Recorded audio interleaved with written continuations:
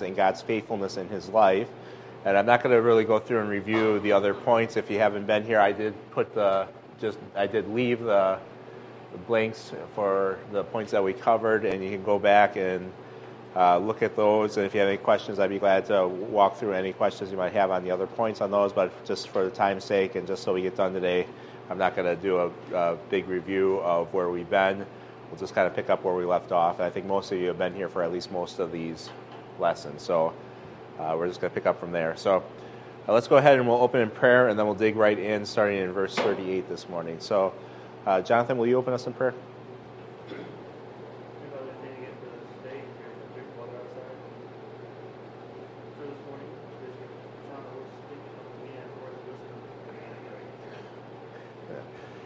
So 2 Samuel 22, verse 38 is where we're starting. Who would like to begin reading this morning? Miriam, go ahead. I have pursued my enemies and destroyed them. Neither did I turn back again until they were destroyed. I have destroyed them all and wounded them so that they could not rise. They have fallen under my feet, for you have armed me with your strength for the battle. You have subdued under me those who rose against me. You have also given me the necks of my enemies, so that I destroyed those who hated me. They looked, but there was none to save, even to the Lord, but he did not answer them. Then I beat them as fine as the dust of the earth, and I trodden them like dirt on the street, and I spread them out. Okay, so God is the giver of victory, I have for point 11 here. Victory.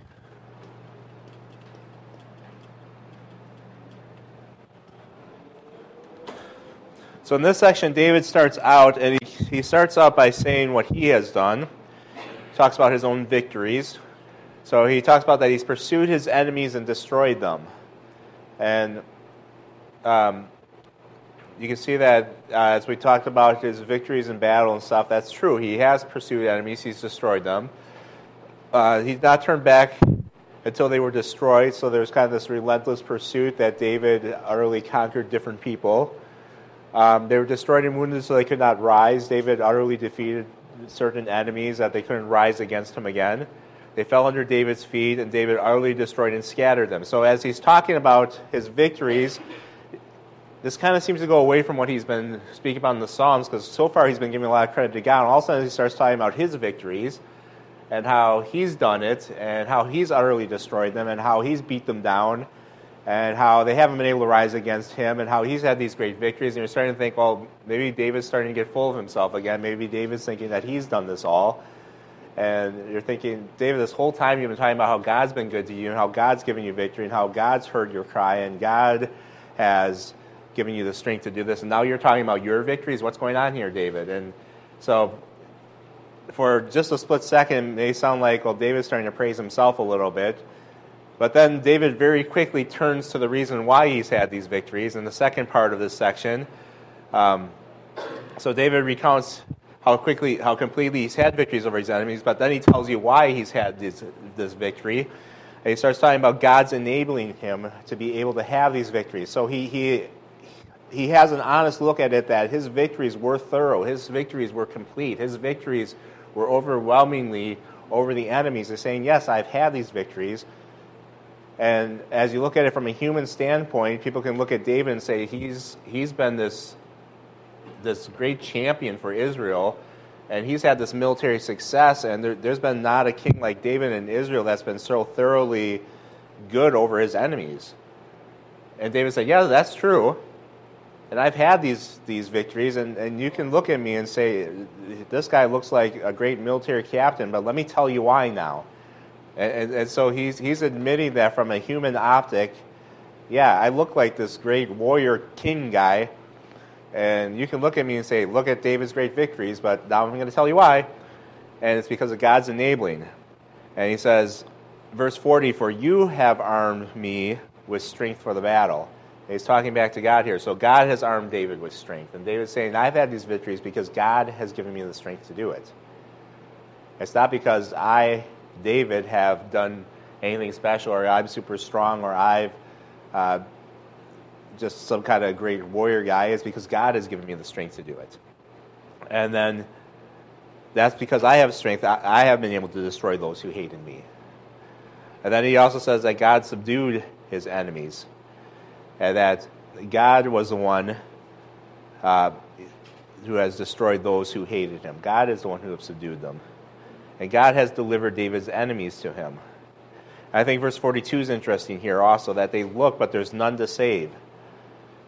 David had God on his side. They didn't seek out God. They didn't look to God. And when they started looking around to find somebody to save them, there was nobody left there to save him. David had God on his side, but they were serving idols. They were serving false gods. And when they were looking to seek out someone to save them, there was nobody left to save them. And so while David had God on his side, and when David was being pursued by enemies, he could turn to God and God would rescue him. The enemies that he faced did not seek God. They didn't know God. And when they were in distress, who could they cry out to? There was nobody there. And then when they said, well, we'll turn to David's God because we're in distress now, God wouldn't hear them because they didn't spend their time seeking out God when they had the chance. And God ignored the pleas of David's enemies because they weren't pursuing God like David did. Remember when David talked about that, why did God rescue him? Why did God save him? Is because David was living an upright life, because David was living righteously, because he was seeking God, because he was trying to serve God to the best of his ability, because he was trying to do what was right in God's eyes. And then when David did have distress, he could turn to God, and God heard his pleas. His enemies weren't doing that. And when they were in distress, and they finally said, well, let's turn to David's God and give that a try, it was too late at that point. God would ignore their calls. And they had no one to turn to. And David said, that's the difference. I had God on my side because I was seeking him. I was pursuing him. I was trying to live for God. And my enemies didn't have that. They didn't have anyone to turn to, and God ignored their calls. And so God's enabling allowed David to have these great victories. And sure, you can look at it, and if you didn't know anything about David's God, you might say, well, David, wow, that guy, he's a military genius. He can do it. He's so strong. He had his strong armies. Wow, David's so great. David said, no, it may look that way. You see me, I beat my enemies. I chased them down. I defeated them. I utterly destroyed them. They couldn't pursue me. But the reason why is because I had God on my side. And I'm giving the glory to God. I'm just telling you that God is the one who did this for me. He gave me strength. He's the one who subdued my enemies. He's the one who utterly destroyed them. He's the one that, when they cried out, he didn't hear them. He gave me the victory. It's all because of God. It's not because of David. It's not because I have something special in myself. So looking at that paragraph down there, David understands that while many look at David's greatness and attribute his victories to his military prowess, God had given David his victories, and without God, he would not have triumphed over his enemies. I don't know how many of you are ever going to face any military situation where you need God to give you military victory. Some of you might end up in military someday, some of you younger people, but most of us won't. But we face trials, temptations, we just face snares every day. God can give us victory over those things, and we can't do that within and of ourselves. We can't face those things within and of ourselves. We need to depend on God's strength, and we need to depend on God's enabling to have victory over the things that are seeking to destroy us, that are seeking to hurt us. And we need to trust in God. And so God's the one that can give us victory, and we need to trust in that. It's not by our own strength. It's not by our own might. It's by God empowering us. So the same God that gave David strength over his enemies can give us strength over the things of the world that seek to destroy us, that seek to hurt us, that seek to lead us away from the things of God. And we can trust God in that. So once again, as we've been doing this all along, I'm going to open this up for questions, comments, or anything you might want to add here. Any thoughts that you have at this point?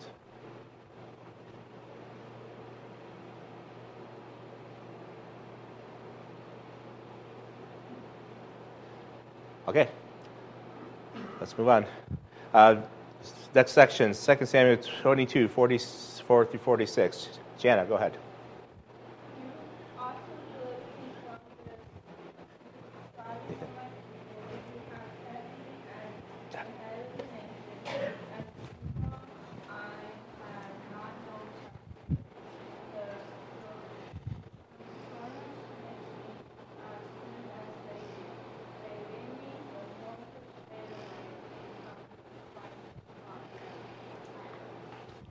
So I titled this one, God Gave David Political Success.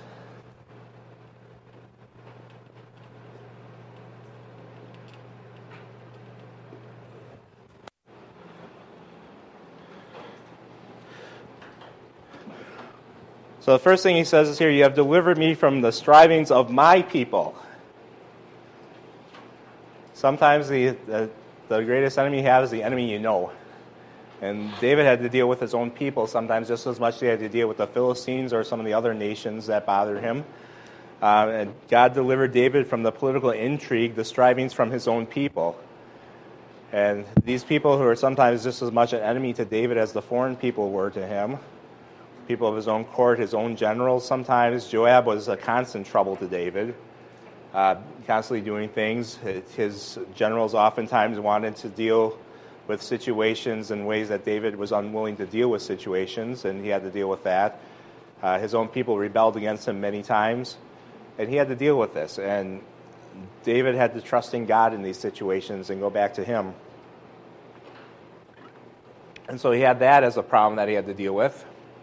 God preserved David's throne many times. In fact, the house of Saul a number of times sought to retake the throne, and David had to deal with that.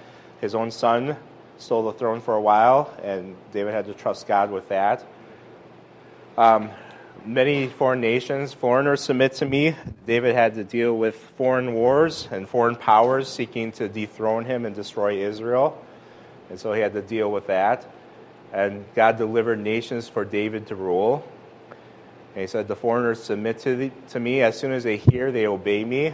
Again, he's attributing this as much to God as to anything he has done. And then he says, the foreigners fade away and come frightened to their hideout. So even God has given David some amount of fame that as David starts pursuing foreigners, that they are afraid of him and his army. And because of what God has done and the fame that God has given David in his rule, that sometimes he doesn't even have to fight some of these nations, that they're just scared of him and they fade away and they hide out from David because they don't want to face David. And that even helped it. Remember in the time when he was fighting the Absalom, what happened, that his spy within the Absalom's court there said, used the fear of David to change the king's strategy, to make it a bad strategy. So David's reputation that God had given him has helped David on many times, and God has done this and given David political success and helped him to preserve his throne that way. And as we look at this, is God in control of kings and kingdoms? And we say, yes, that God definitely is. We know that that's true. God appoints authorities. God allows kings to be in place.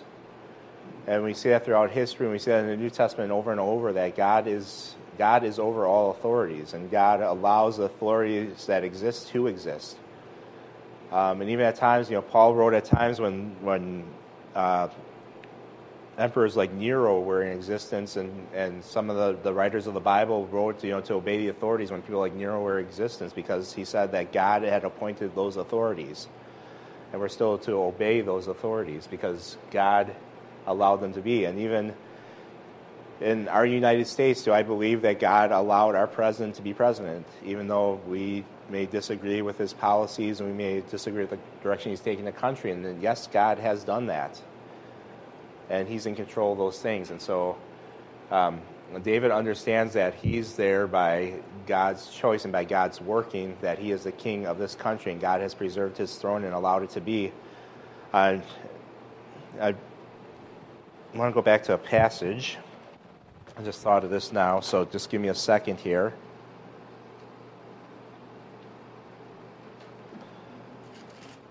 See if I can find it quick.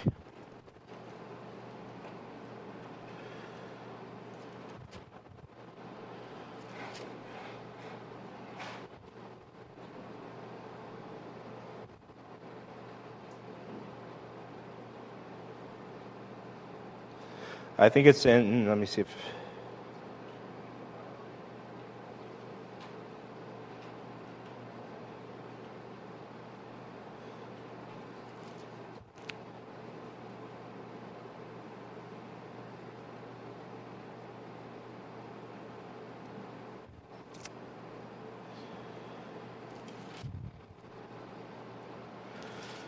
Okay, I don't remember where it was, but remember when David was fleeing from Absalom, and we talked about this, that at one point they were talking about that David was in danger, and David said, if God allows me to return back to the throne, then that's good, but if God takes that away, then that's God's judgment, and that David was basically saying, I'm okay with that if this is how God chooses to judge me. And David understood that God's in control of the throne and what happens. And I think David understands that God is in control of that, and whatever political success David has is from God, that God has appointed him that throne.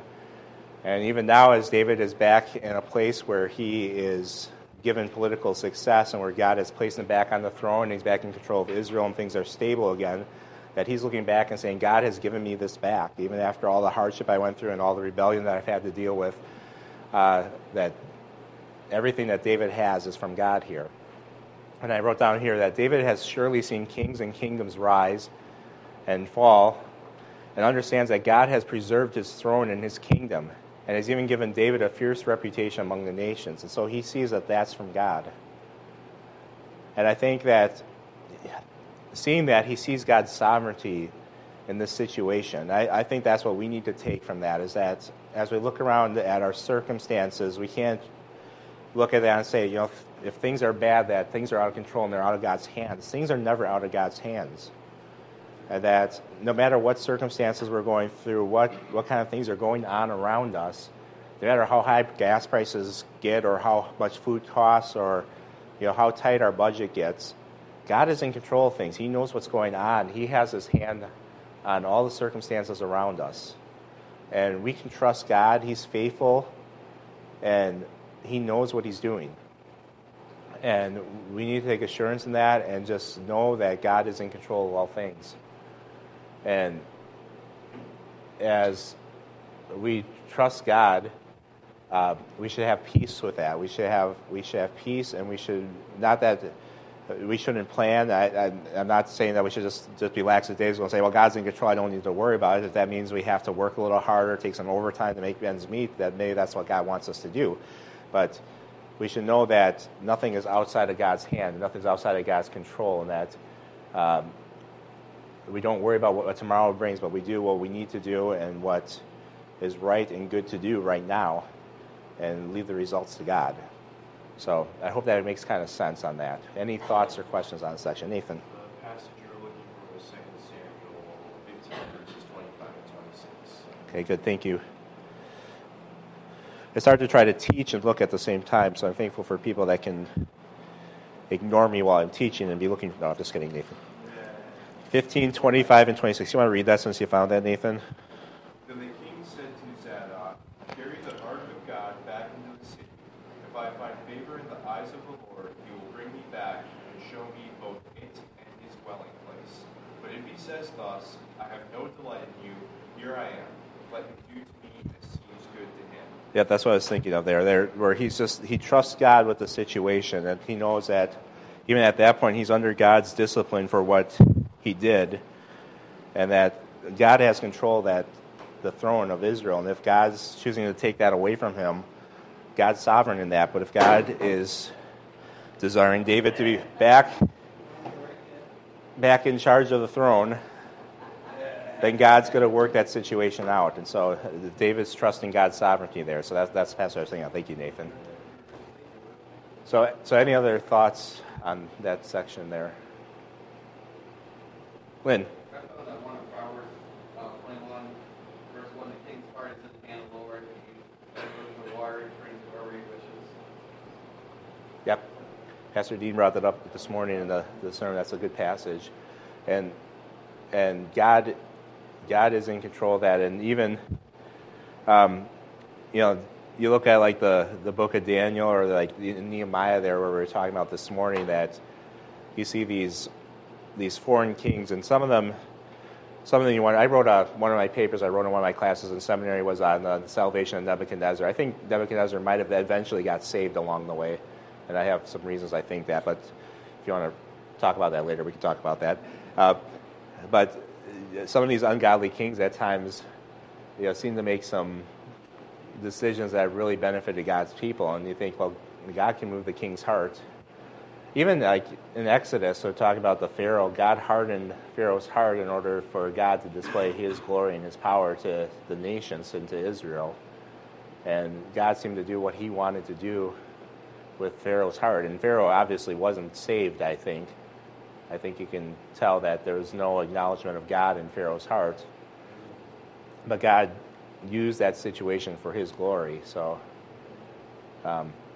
God does have control over kings and kingdoms. And if He has control over kings and kingdoms, He can have control over your little circumstances in your life. So, but any other thoughts, comments? Okay, let's take another section here. Gabriel, you want to read? I know you're doing thoughts or questions. You're trying to get your hand up quick.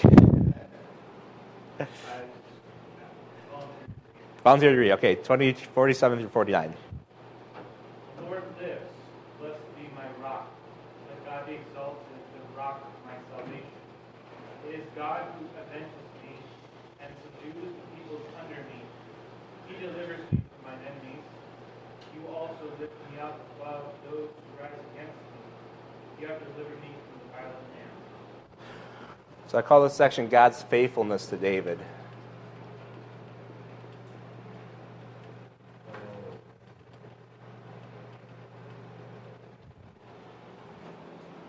He starts off with a declaration of praise to God.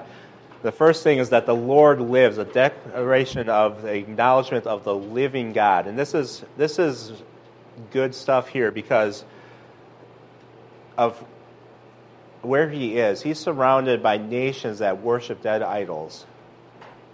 And a declaration saying the Lord lives, it means something because you have the Philistines who worship all these dead idols, and you have the Canaanites who worship Molech and Ashtoreth, and all these guys are all dead. They can't do anything. They don't hear. They don't see. They don't listen to prayers. They don't act. And David's saying the Lord, Yahweh, lives. He's alive. He's well. He's listening. He's seeing. He knows what's going on. It's just an acknowledgement of the living God. So surrounded by nations worshiping dead idols, this is a profound statement, not propound, profound statement of a God that lives and cares about His people. So David is making this super strong statement here that, and especially to Israel, who sometimes they've fallen into this idolatry and followed after the idols of these surrounding nations. Don't worship them. Worship the living God. Worship the God who lives, who can hear you, who knows you, who can do something, who can, all these things that God has done for me, He can be there for you and do these things also. He can work in your life. He can be a part of it. The Lord lives. And then he says, blessed be my rock. Again, I think a couple weeks back somebody talked about that. They love this, the personal statement of David. That's not just the rock, it's my rock. He's taking a personal connection to God. That's my rock. I've seen this in my life. God, my rock, my fortress, my shield. He has this personal connection to God. And he ascribes blessings to the rock of his salvation. And then he gives a desire for God to be lifted up.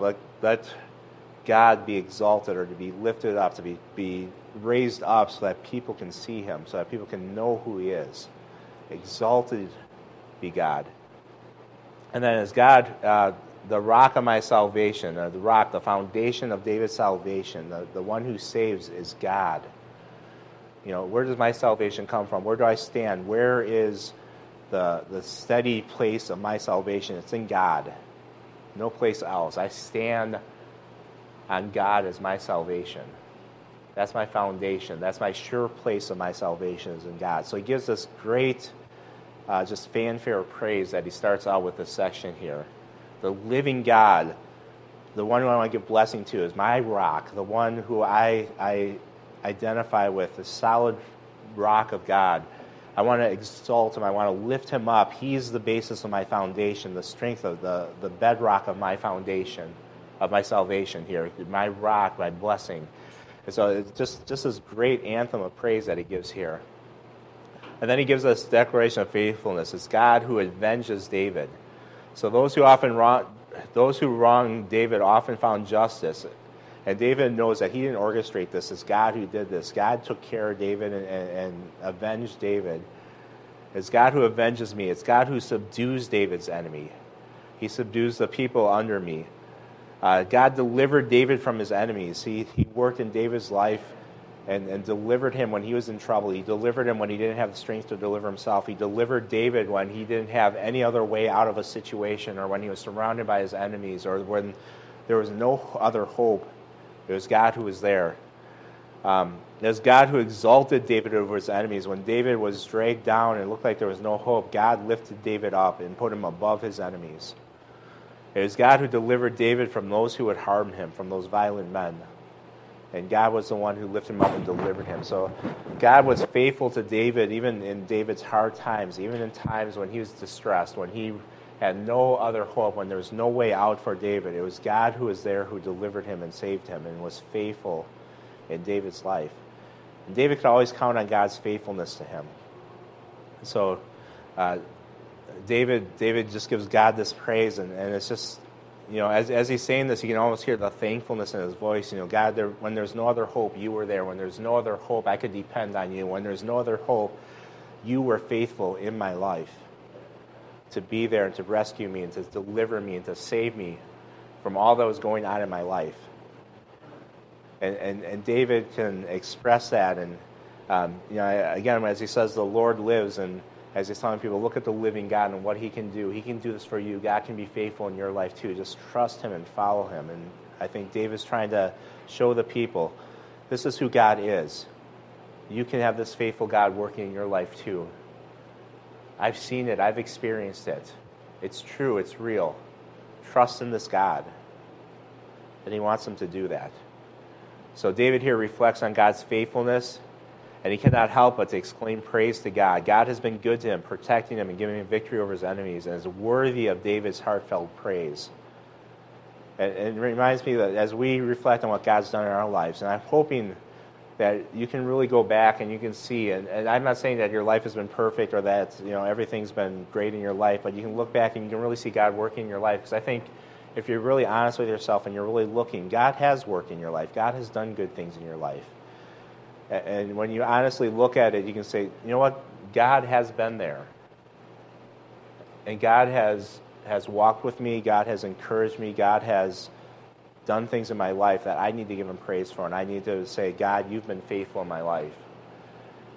And as we trust in him and as we seek him out and as we seek to live for him, I think we see God's faithfulness in our lives. And it should help us to respond in praise, just like David did, that we can say, yes, I know the living God. I see the living God, and I want to give him praise. He is my rock.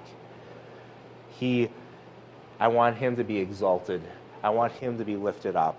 I can say that he's the rock of my salvation. He's the bedrock of my salvation. I trust in him, and I see his faithfulness. That should be our response in our life, that we want to proclaim his praises to others. And we want to say to people, look at my God. Look at how awesome he is. Look at how wonderful he is. He's the living God. Whatever you're following, it's nothing compared to who the living God is. Come check him out. Come see him. I serve the living God. I'm not ashamed of that. In fact, I want you to become a servant of the living God too. He's awesome. He's wonderful. There's no other hope in the world but this God that I serve. I think that's what David's trying to get across here, that there's nothing else but the living God. Throw out the idols. Cast them away. Come to God. That's what David wants. So any thoughts or anything to add on this section?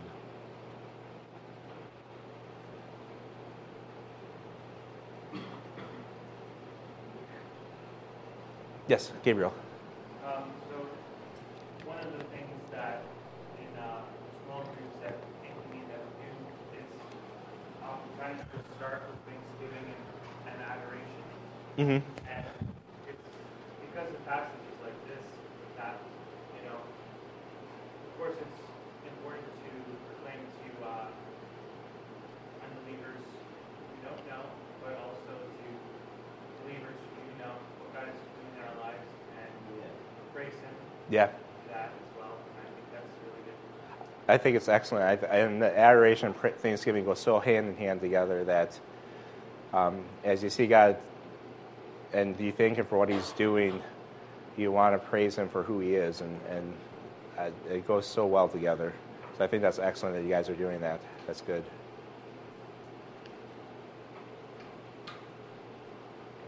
Okay, one more section, and we'll get out of here. We'll get out of here a little early. So, Joanna. Therefore, I will give thanks to you, O Lord, among the Gentiles. Praise to your name. He is the power of salvation to his people. He shows mercy to his servant David and his servant. So David's closing praise, I call this. This is... My Roman numerals get tricky after this point. 14, there we go. David's closing praise.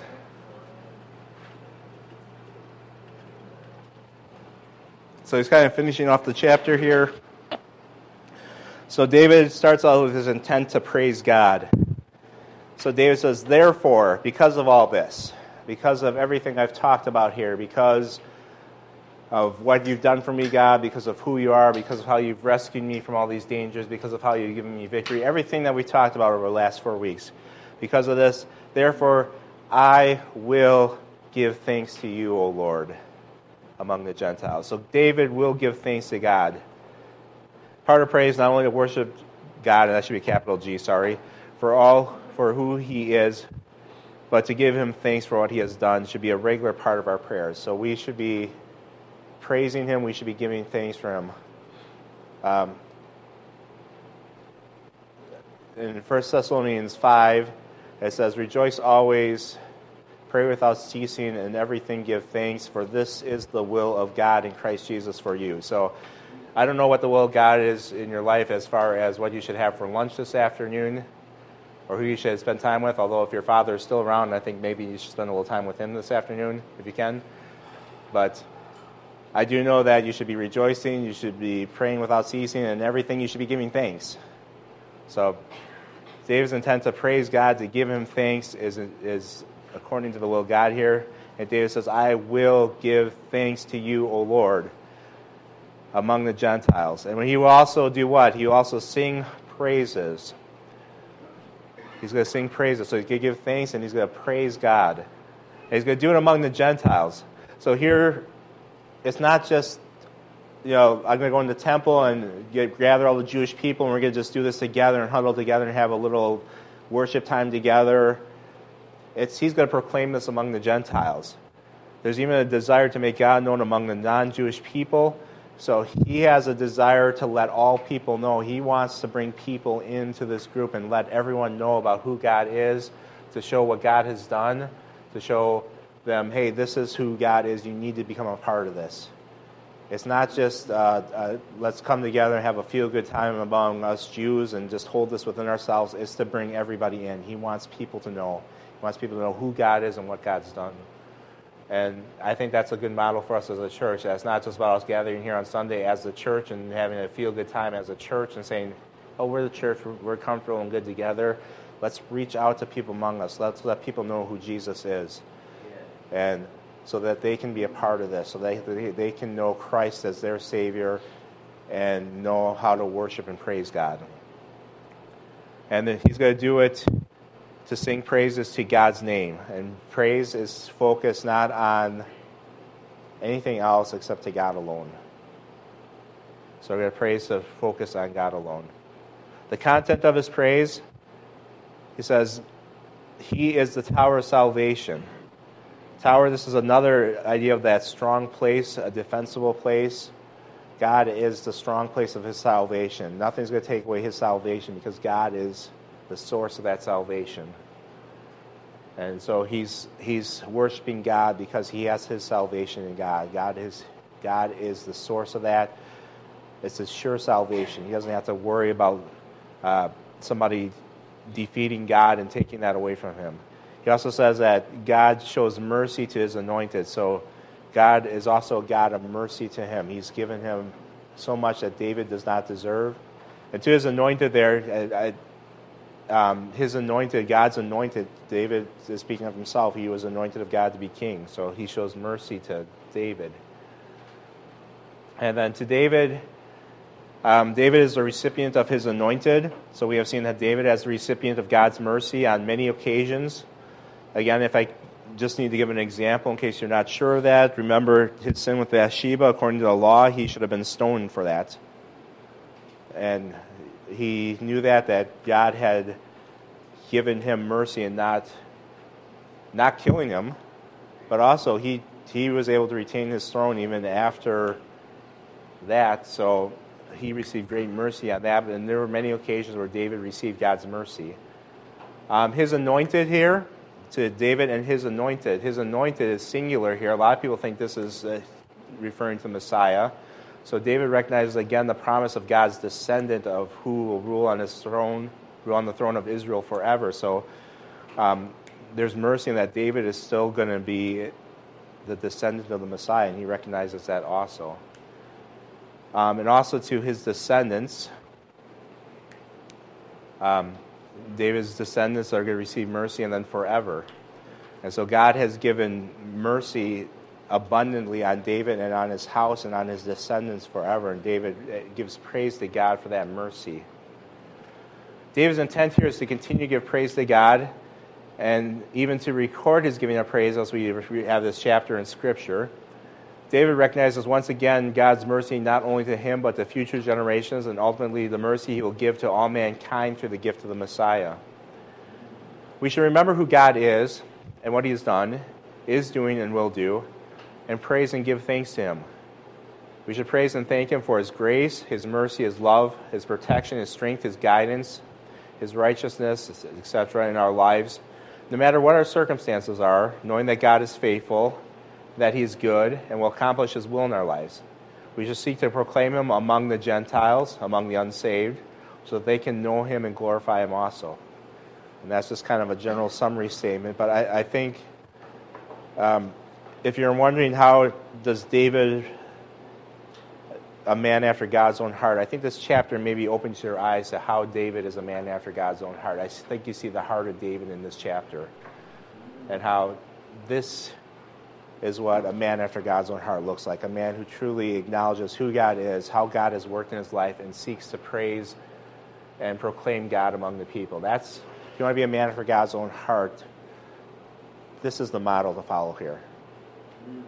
Is this how you think of God in your life? Is this how you proclaim God in your life? Is this your desire in your life that you live like this? So this is a good model and a good way to think about that. So any thoughts or questions here before we wrap up this morning? A lot to take in. That's why we took 4 weeks on it.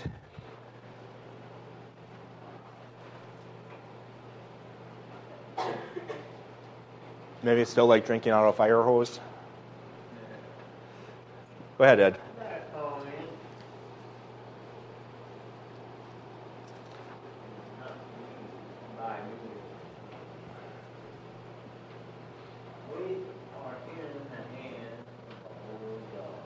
Mm-hmm. I can't remember if we had a conversation, and I remember you kind of commenting that you referred to Adam and Eve, the hand of God was on them. Well, the hand of God is on us. Even with it go. Fantastic. Amen. Everything about him. Wow. Okay. Yeah. Hand of God is upon us. And Pastor Dean talked a lot about the hand of God this morning in the message, and how we need the hand of God working in our life, and how do we do that? And we talked about prayer this morning, make sure that we're praying to God and asking for God's hand to be working in our life. And I think throughout here you saw also David talking about praying to God, and when he was in distress he would cry out to God and he would call to God. And we see God's hand working through that. So I think it all kind of relates together, doesn't it? So it's really good stuff that we got here. Even in our hearts. Even in our hearts. It changes our heart. Yes. Yes, God does. Good. Any other thoughts? Yes, Brenna. Kind of from the beginning of the study, and I don't even, maybe I already said this, but it was really encouraging to me, and the songs as a whole have really been encouraging to me. And just that so often David talks about how God hears, and when we were going through this, like that week I had just been having a little bit of a lapse in faith, like is the Lord really listening, does he hear?